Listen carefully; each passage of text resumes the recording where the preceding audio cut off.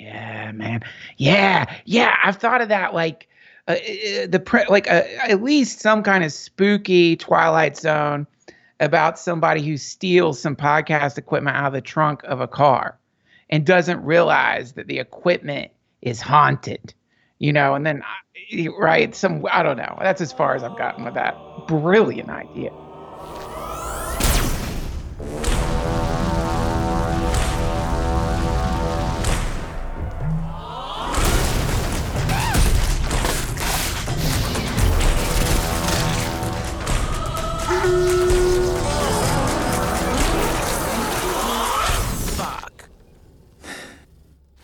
Merging with simulator in 3, 2, 1.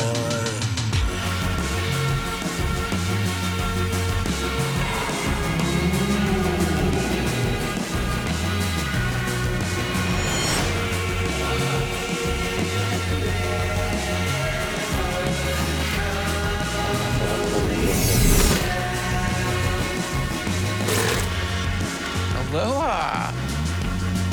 Which universe will you choose today? My name's Clancy. Clancy! Could I interview you for my space cast? Are you worried because it seems like we're all about to die? Is that a yes? What does death look like to you? I think we need to simplify this. Your life that you thought was real was just a dream. Holy shit. Are you a metaphor?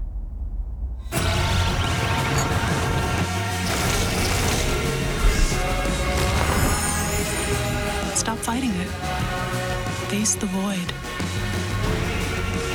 Just be here now.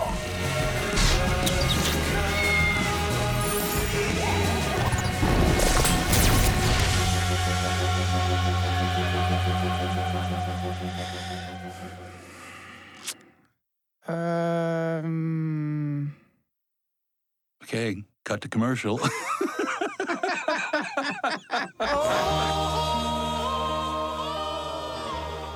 You couldn't have picked a better time to release the Midnight Gospel. You're helping so many people to be their best selves during a crisis.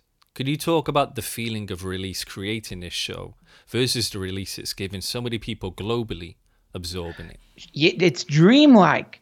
The whole thing was dreamlike. And there's an accelerating dreaminess to it, in the sense that getting to work on the show with Pendleton Ward and Titmouse was already this fabulous situation that, for me, a podcaster and a comedian, it was something that I just hadn't really predicted in my mind. When you're thinking about, well, maybe the podcast will become very popular, or maybe, who knows, there'll be some kind of TV connection that happens because of the podcast, or, whenever you're fantasizing about what would the next level be.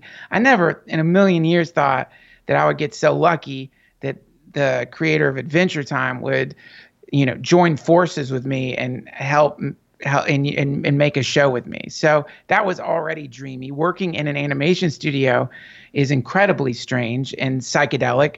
It's very dark in these places because they have to have the right kind of lighting so they could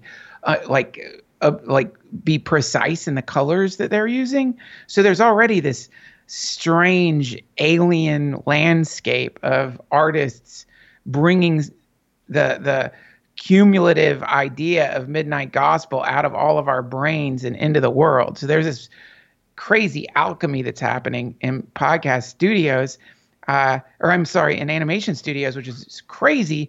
And then, of course, we release it and it happens to coincide with a global pandemic, which obviously we had no idea was coming. And so suddenly I'm getting to experience these, connections to people all over the planet who are enjoying Midnight Gospel and sending me these heavy, heavy messages about, what's happening to them during the pandemic.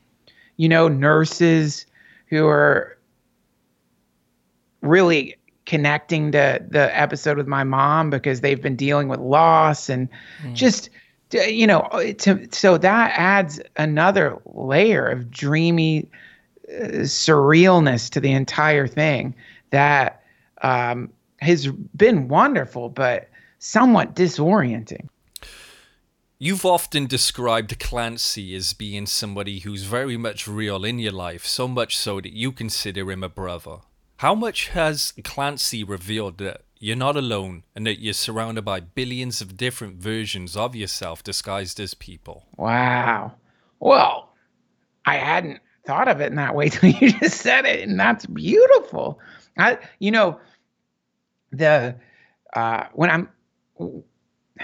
There's this Buddhist story about a woman who goes to the Buddha, and I think this is more of a folk tale than actually from Buddhist scripture, but I'm not sure because I've heard it from other religions too.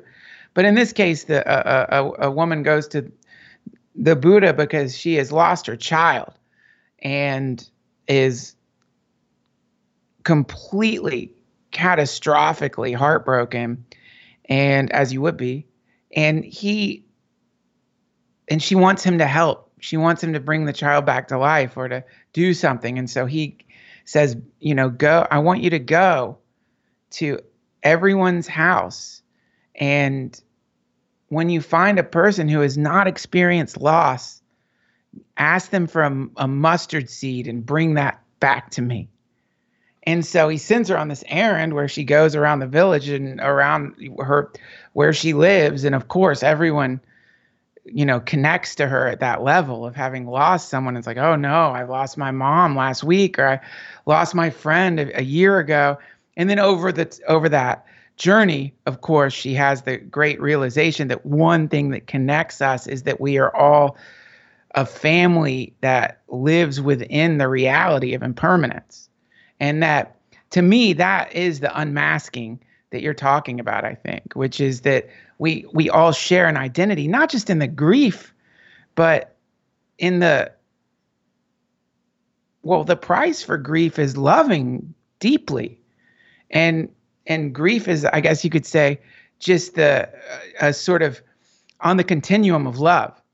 And so that has been something that I've definitely learned, is that, all of us are in this, not just in the pandemic, but are in this human experience that involves coming to terms with loss. Simultaneously, absolutely. Was Clancy always this character we see in a show? Was he always this lovable and likable?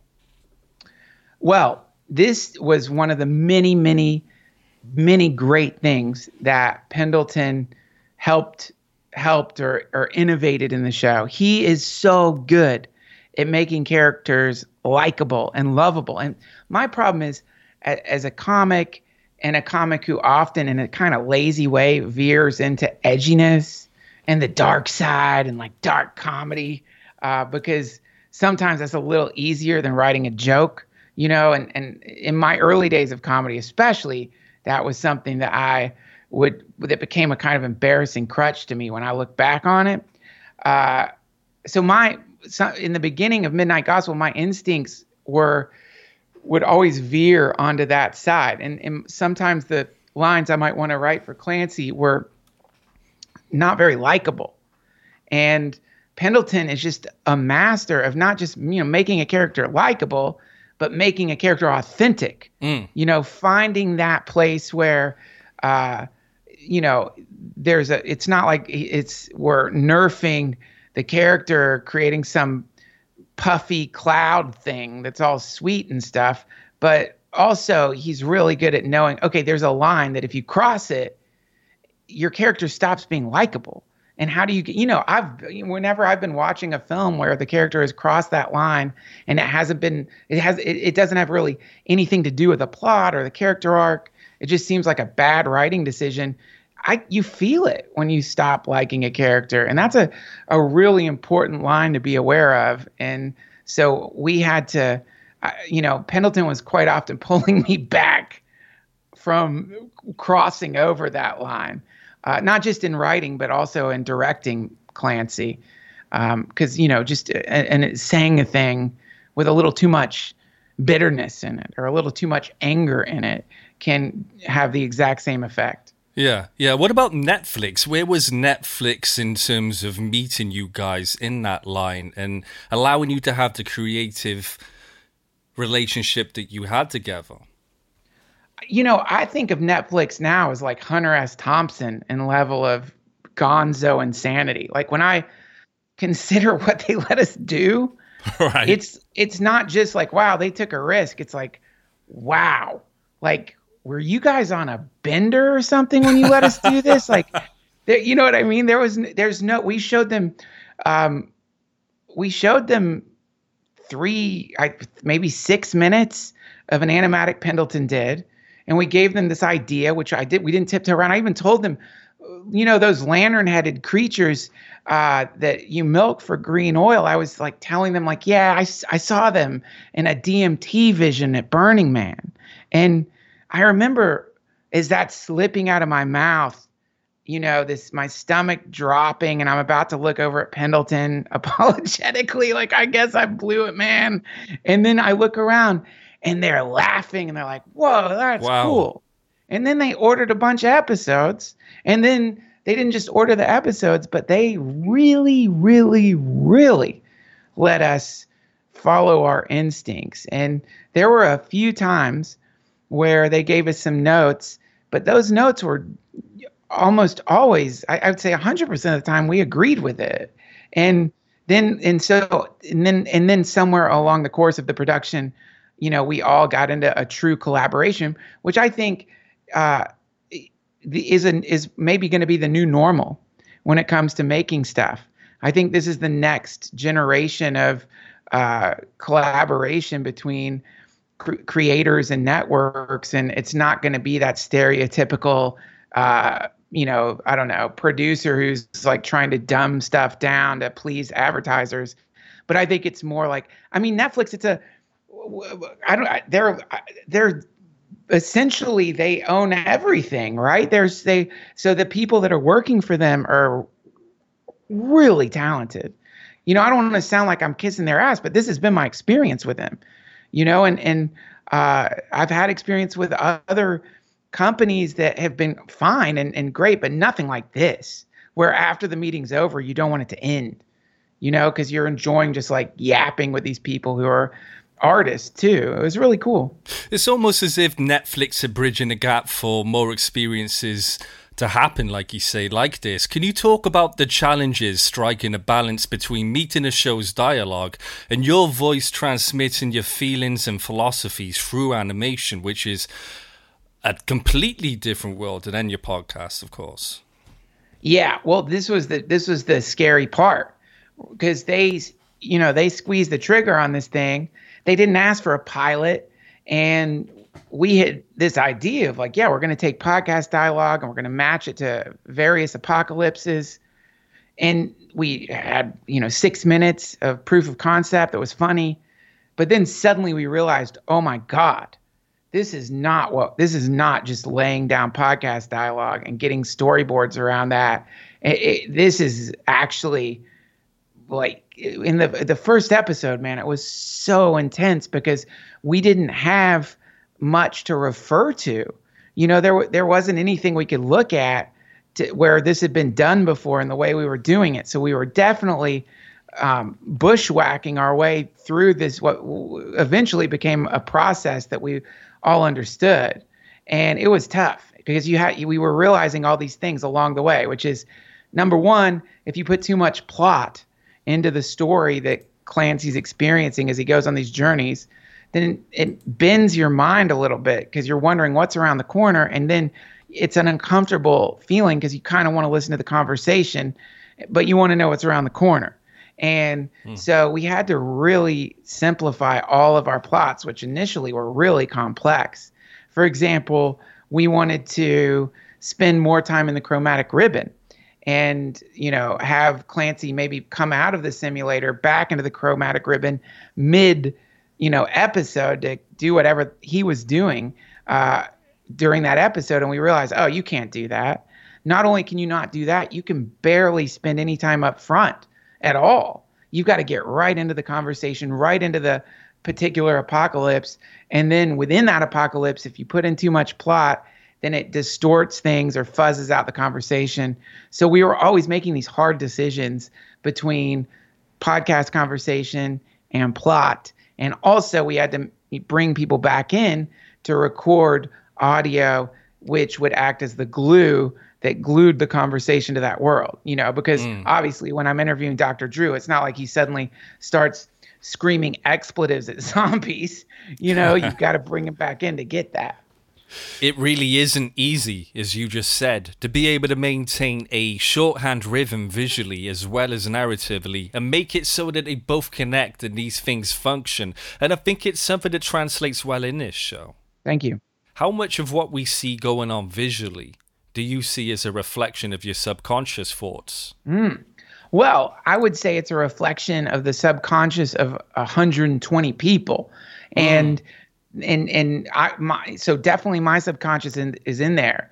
And this was another thing that I learned working with Pendleton is he created a real authentic collaboration and between us, between the quote creators of the show and all the animators and the directors and the storyboard artists and all the people who were involved in the show, so that I think people felt really, really comfortable taking risks and bringing us ideas that we hadn't thought of and objecting to ideas that they didn't think were funny, which depending on the way productions are run, sometimes an accidental authoritarianism can descend upon the crew, where people become really afraid of challenging or offering up ideas.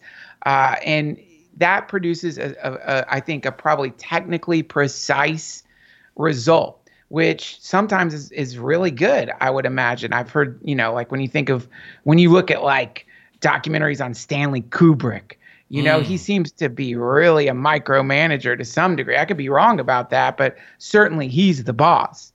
And with Pendleton, he easily could have taken on that role, and I don't mean it like in a dark way. I just mean he made Adventure Time.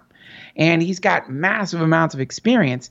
And there are other people working on the show as well who could have easily leaned in to that and accidentally sort of dimmed other people's perspective based on experience. But Pendleton, what he did is really glued everybody together with a kind of equanimous approach to everyone. And so we ended up getting a group mind. And that group mind started spitting out stuff that to this day, when I watch it, I marvel at it because it's certainly, I didn't intend certain symbols to emerge there, but somebody did. And, I know some of them Pendleton didn't. So who did it? Who knows? There were 120 people. So yeah, it's a subconscious for sure, but it's a subconscious of a pretty wonderful collaboration that happened at Titmouse.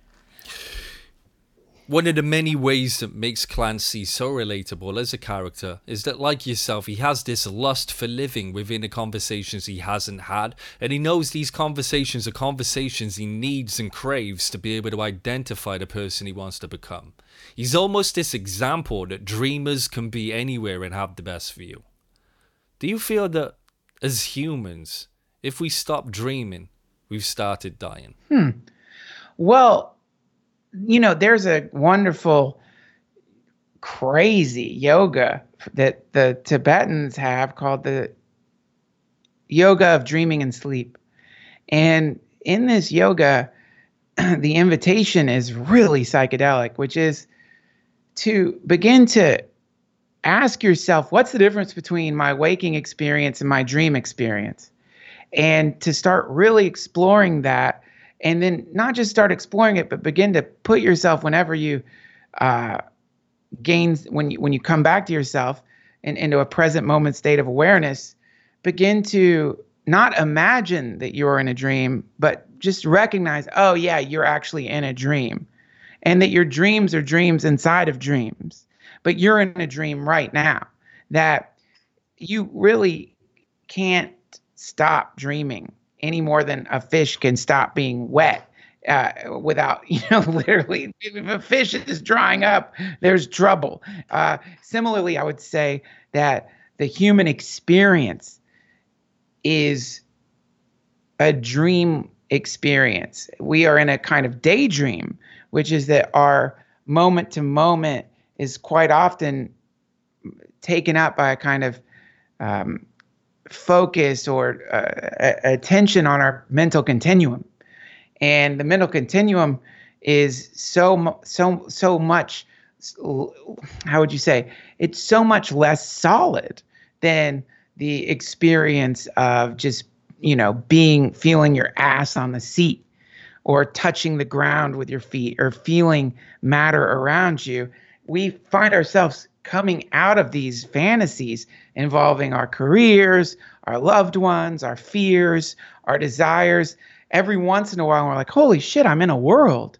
And then we're generally suctioned back up into that mental continuum again without even being aware of it. And so this is where people will say, man, you really zoned out or whatever. But some people, I certainly have been one of them, that find ourselves zoned out for months at a time, completely lost in arguments that we had with people years and years ago. So I would say, to answer your question, I would answer it with a question, which is, how do we stop dreaming? Is that even possible? And what would the world be like if we were suddenly no longer in the dream of this very temporary human incarnation? I don't have an answer for that, but maybe that is death. I don't know.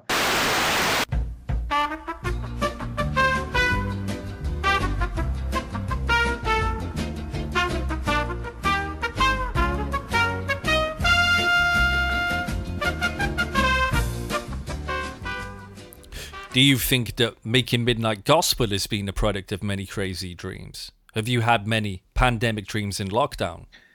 Yeah, well, I mean, right now, because of this damn pandemic, and I'm having pandemic dreams, which is a new genre of dream. Many people are having these pandemic dreams, which are a result of a shared, I think, focus on something, a global focus. So we have a group mind happening right now, and we're all focused on and not just focused on this new reality, but our patterns have been completely readjusted in an attempt to deal with this new reality. So yeah, my dreams have been fucking nuts, man. Last night I dreamed there's this wonderful church I used to go to in LA called Agape. And I dreamed I went there with Elon Musk last night. It was awesome. It was so just weird. I'm in like one of Elon Musk's crazy, it wasn't like a Tesla, I don't know what it was, some experimental sports car. I'm excited that I get to be hanging out with Elon Musk. Right. I guess Elon Musk told me I want to go to church.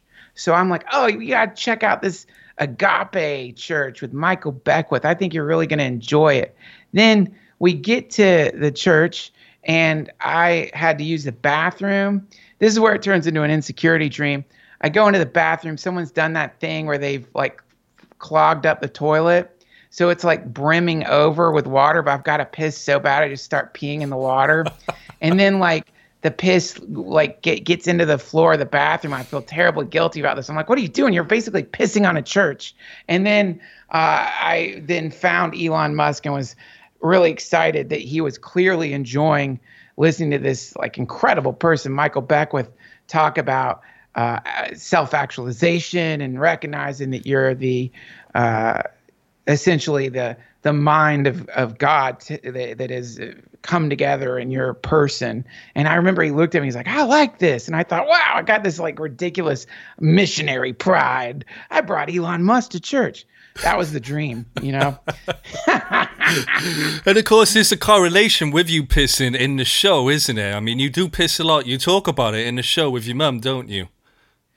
Well, I mean, it's a human. I mean, I think like like if you really think about it, it's a reality, you know, that we all have to piss and shit, and we have bizarre relationships with that reality that you know are I think really shine a light on how we have this uncomfortable relationship. A lot of us do, not just with those natural processes, but with, living in a body in general. There really is this sense of, whoa, we're not going to be in this thing that long relative to universal time. And essentially, if you look at like how quickly time passes in your own life, you can see that we're not hanging around here that long. This is, if anything, it's like a really nice gate at an airport where you're waiting for a flight to come in.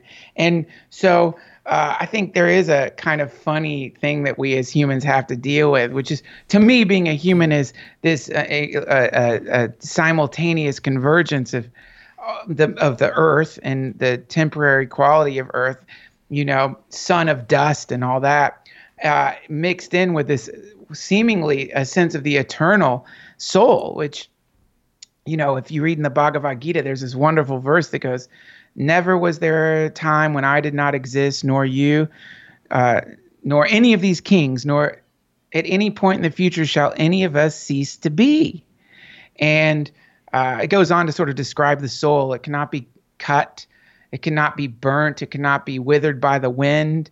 It never came into being. It will not come into being. It was not born. It will never die. It will never cease to exist.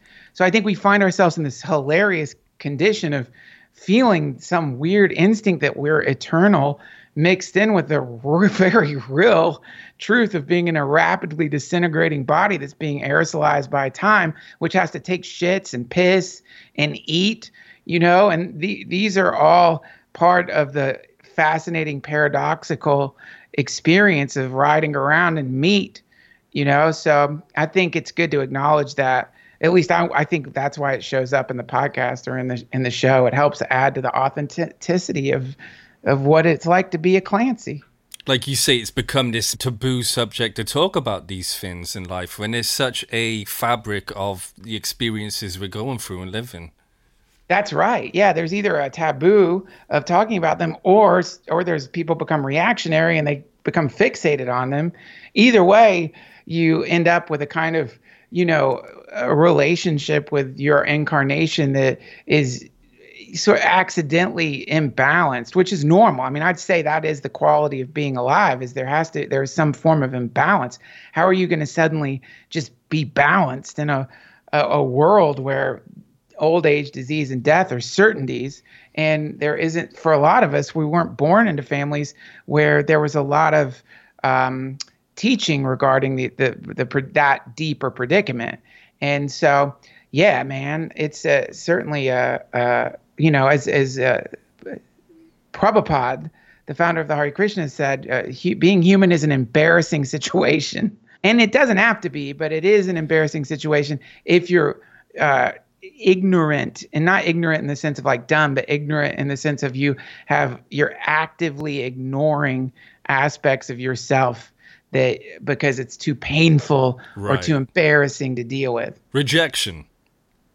Yeah, you're rejecting yourself, which is like, how do you even do that? It's clearly, if you think you're rejecting yourself, you've run into a real, like, just logical problem, which is, okay, well, what's the rejector and what's the part of that's being rejected?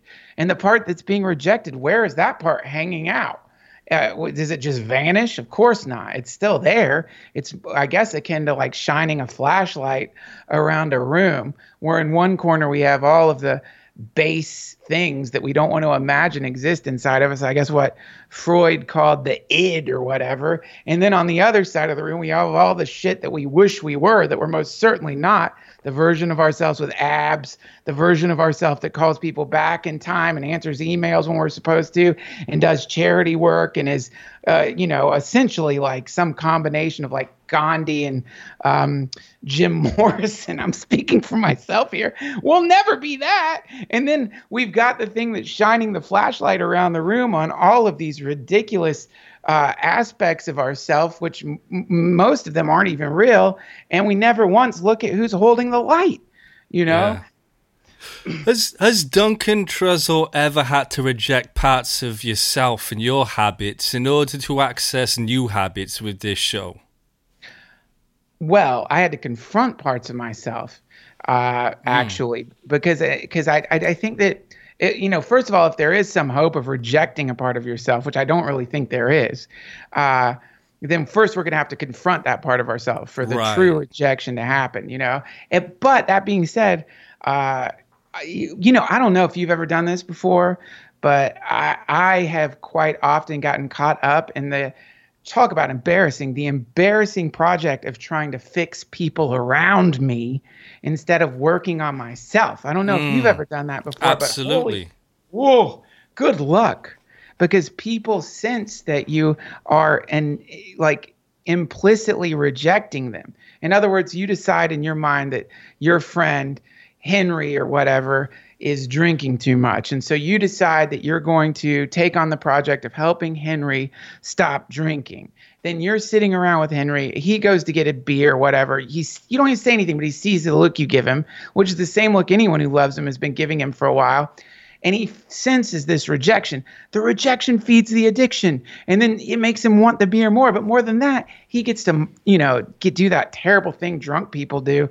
I certainly have done it when I'm drinking, where you become this drunken martyr. Oh, it's the worst. And this continues this dark cycle that you realize, oh my God, I'm just like blowing on the fire here. When if, you know, you do something where you're hanging out with somebody, you just let them be themselves.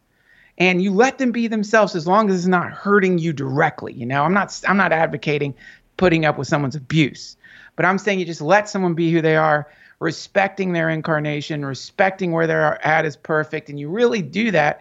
Holy shit. All of a sudden, the thing you were hoping would happen seems to naturally start happening. They seem to like loosen up and open up to you at the very least. So to answer your question, man, I think for my own self, having to like look into the parts of me that my ego, you know, that out of a fear that the show wouldn't be good, it was in the very beginning, I got too tight. In Buddhism, there's a saying, not too tight, not too loose.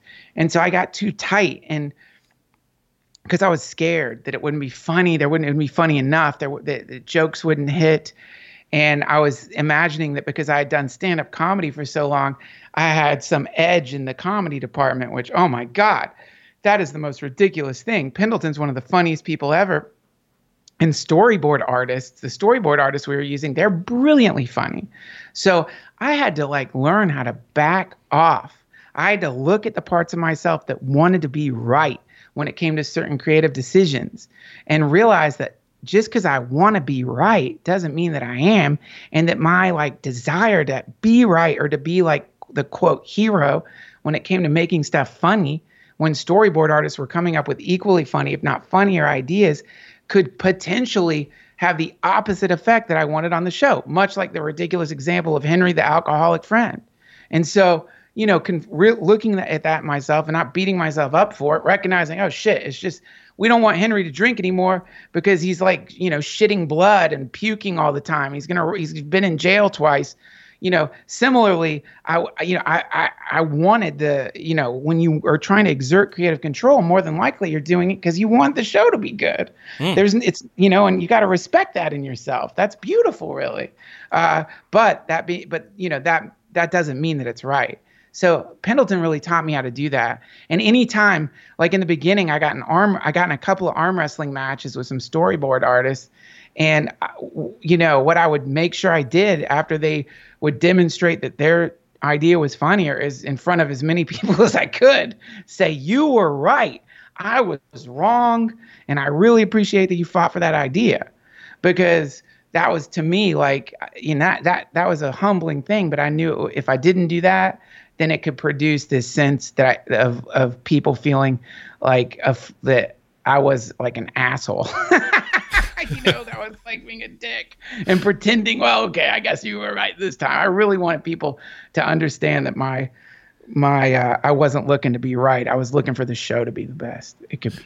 I wanted to ask yourself about self-censorship and how when we enter adulthood, we start screening which feelings are appropriate to feel in public or experience or express, and which ones we keep hidden. How important is it to express your unfiltered best version of yourself without rejecting any feelings whatsoever?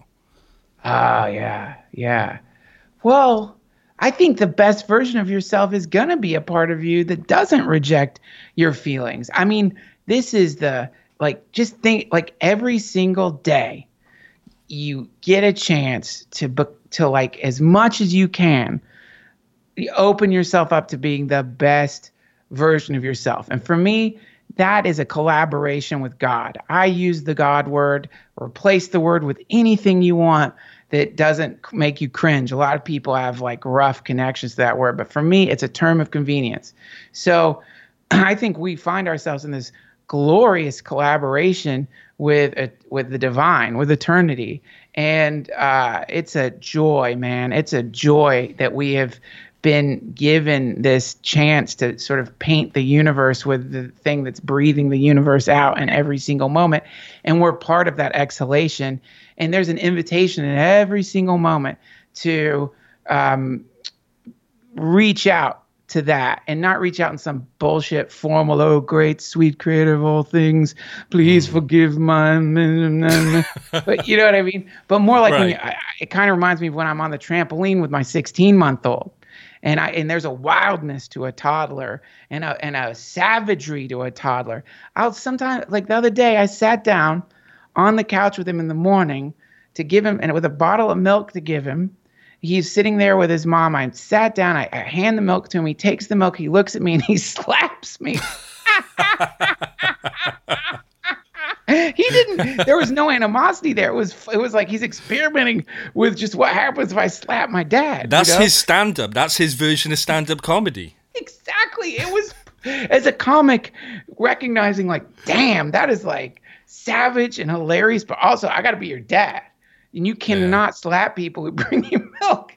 But that being said, that wildness of a brand new being to the universe reminds me of God. And I think that to really understand that where you're at right now is just where you need to be.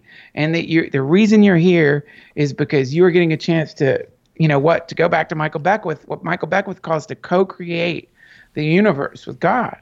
And that you can trust that everything about you is just as perfect and great and wonderful as anything you see outside of you, as perfect as a tree or a flower, and that by this allows you to not necessarily cringe or turn away from those feelings you have that you don't think are like ready to be in public necessarily. Now, that doesn't mean if you're feeling angry that you have to react to that by being mean to the people around you. But it also doesn't mean if you're feeling angry that you have to suppress that. If you're feeling angry, you're feeling angry. What are you going to do? It's there. And hopefully you've found yourself around people who in some way, when you say to them, I'm fucking angry right now, they're not going to shame you or punish you for being as you are. But that's got to start with you, not shaming or punishing yourself because you're not, your internal universe isn't matching the perfect version of yourself that you wish you were. That's what I think. What do you think being a parent has taught you about being in a moment and seeing people versus being seen by people? Whoa. Wow, what a question, man. Yeah, right. That's brilliant. Yeah, well, see, because if you have the project of being seen by people, and which I certainly have had in the past, and the project is not just being seen, but it's like you want to be seen in a certain way, and so then that's where you develop your identity and your on-stage personality, so to speak.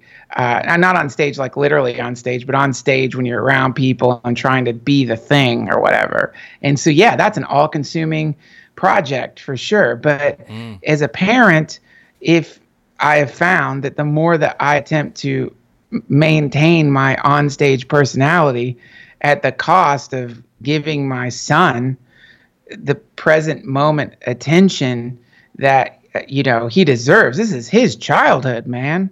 And I did my childhood, but this is my kid's childhood right now. And so I have to give up as much as I can. I certainly don't think I'll ever fully give up my own desire to be like loved by people or to seem cool.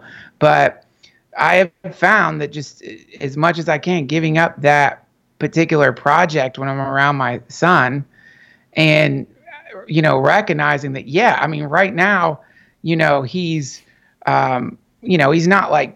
not clearly he's not building computers or something like that. You know, he's learning about space and learning about just the most fundamental elemental qualities of what it means to be embodied in a material universe. But you know, my God, the moment you recognize that is as powerful and valid of an experience as the most advanced scientist in some laboratory working on the cure for, I don't know, COVID-19, and recognize that just because he's pre-linguistic or he only has, you know, a relatively tiny number of words that he can use to express himself, he feels it when I tune in to where he's at in a non-judgmental way. And when I'm really honoring his selfness, his experience, his childhood, and not sitting there like thinking about who I need to call, the emails I need to send. No parent can fully pull this off. If you can, congrats. I'm not trying to do some fucking guilt trip. Look at your damn phone. What are you going to do? What are you going to do? Watch the wheels on the bus go round and round cartoon for the 80th time in a row and be like, oh my God, I'm so in this moment with you, my child. No, that's not you either. Because that's the weird thing, isn't it? You have to also be yourself too.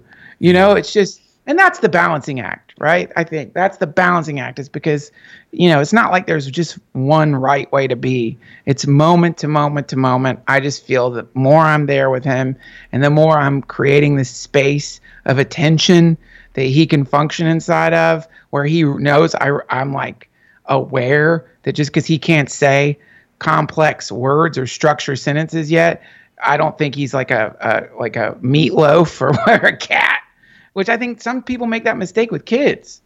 You know, this is a brilliant mind. It just doesn't have words quite yet. And they feel it. It's very similar this sounds really dark, but when you're around someone who's dying and they can't talk, you know, some people just immediately imagine that they've checked out.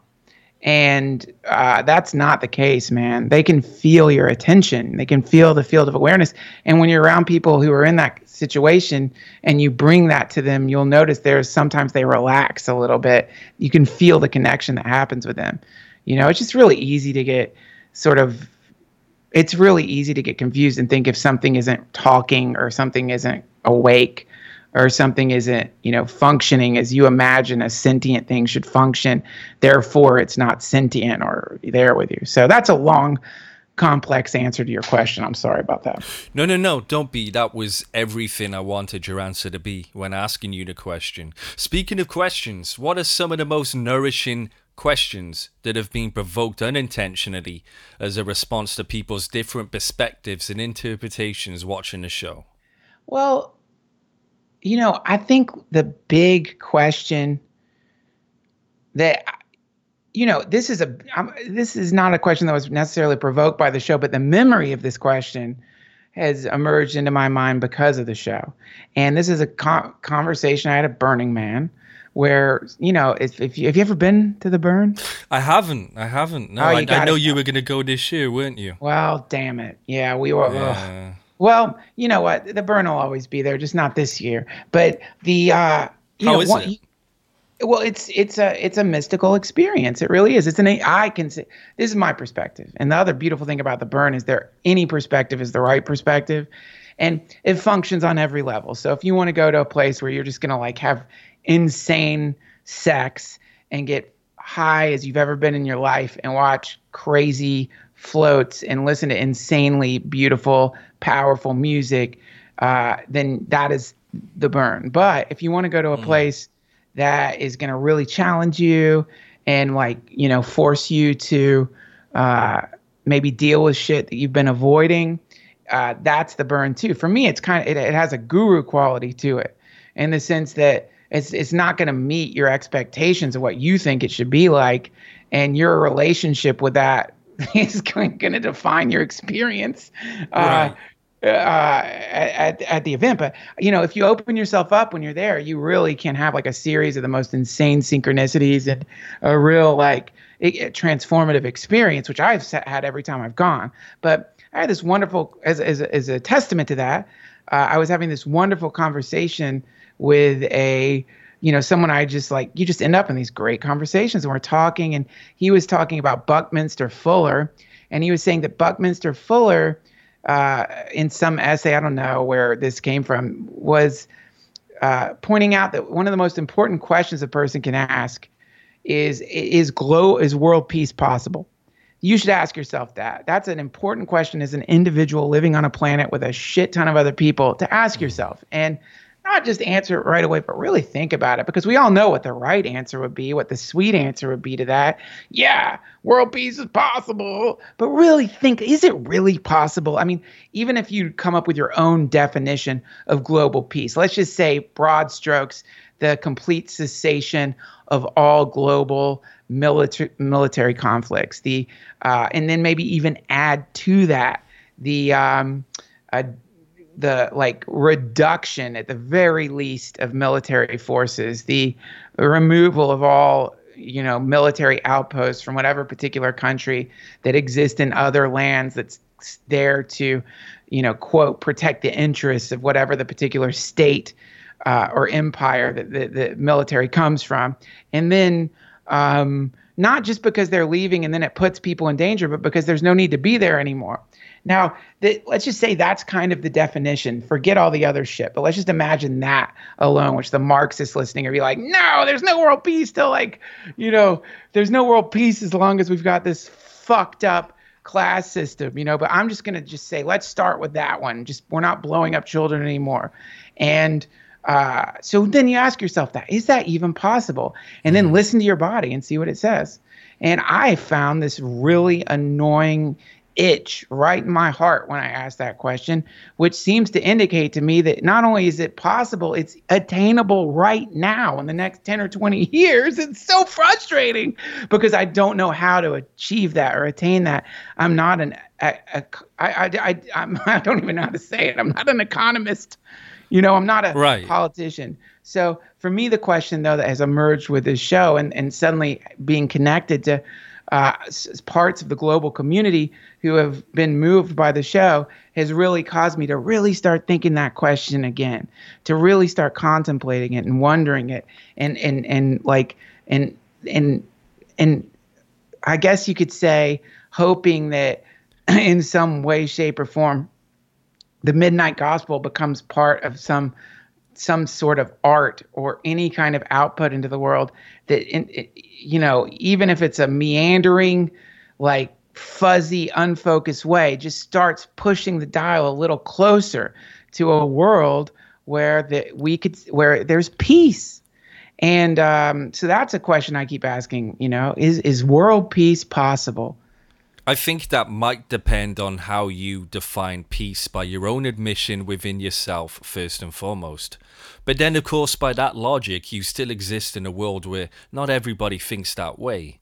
Maybe the best way to answer that question would be to understand it subjectively first? Yeah, I mean, there's clearly, the subjective, let's find subjective peace first.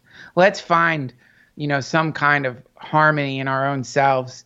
And then as a collective, let's see what happens to the planet. I mean, that definitely, if we're looking at a direct pathway to some kind of cessation of, state-sponsored aggression in the world, we're going to have to figure out a way in our own lives to, not be so aggressive to ourselves. And then naturally, as a result of that, you'll stop being mean to the people around you. Like, I'm someone who has had real issues with anger and has really dealt with, being reactive. And, I can't be that anymore. I'm a dad. I can't do that. I can't be that person anymore. Even though it's still in me, but I just can't. Like, I have to lose now. Like, I have to surrender to losing, in the sense that, if being right, you can be right. But sometimes who cares? You were right. Yeah, you're right. You're right. Maybe someone in your household should have acted differently or done something differently. So maybe you're right. Like, they really did fuck up. So what? What does it mean? Yeah, who cares? Right. And then to get back to this idea of like, performative humanness, where you're, that whole Jean-Paul Sartre idea, which is real, of like when you realize like, who the fuck am I performing for? I'm putting on this show for nobody. And I think a lot of people in their own lives, they've got this fantasy that they're like, Clint Eastwood or something. And that every single moment they've got to be right. And no one's watching. No one's watching you when you're at home with your family. Imperfection is perfection, right? Yeah, exactly. And, sometimes just losing, if you know what I mean, sometimes for me, just like, realizing like, yeah, you know what, if I really fought for whatever the fuck the stupid thing is and really get in a big fight with my wife over this and really exert myself, I think she's going to realize that I'm right. But so what? So what? What's on the other side of that? My kid just like watches his parents squabble. I'm not saying you shouldn't fight, by the way. You got to fight for yourself and stick up for yourself and all that. But what I'm saying is, yeah, we got to like begin the process of really understanding that sometimes this is like what Ram Dass says. He says, I would rather choose being in love than being right. And I love that so much. And he doesn't mean in love, like, oh, I mean, in love, like connecting to that field of love that is everything on one level. And then once you do that, the whole right thing kind of goes out the window. Like my son yesterday, we have some fruit trees in our yard, thank God. And he calls that nan. It's the sweetest thing. It sounds like a Tolkien elf word for fruit. Nan. And he'll point to the fruit and go, nan. And so we go and pick it. I'll hold him up and he'll reach up and he'll grab the fruit. And then he'll bring it down, we'll peel it, and then I'll feed it to him. Well, yesterday, he bit the shit out of my finger so hard, like a snappy. He didn't mean to. You know what I mean? But it hurt. And, I could have been right in that moment and really given him a stern, like, you don't bite. Yeah, but he didn't mean to, But in that moment, I was like, what the hell, Forrest? What did you do? And then, he looks at me with this look of like, he just hugged me, But my point is like, in those moments, it's love, transcendent love I'm experiencing. And in those moments being right, it's like, you know what I mean? If we're looking at rightness and love, it's like one of them is a buffet where all the items are spoiled, rotten food. And the other one is like this delicious, wonderful selection of the greatest things you've ever tasted, but go ahead, eat the right buffet. You're just going to get an upset stomach, but you'll be right. I would love for us to have a part 2. Let's do it. Thank you, brother. And thank you for doing such a great interview. Damn, man. You're good. I really appreciated this conversation. I'm so glad you enjoyed the show. Hare Krishna. Well, let's talk again soon. I can't wait.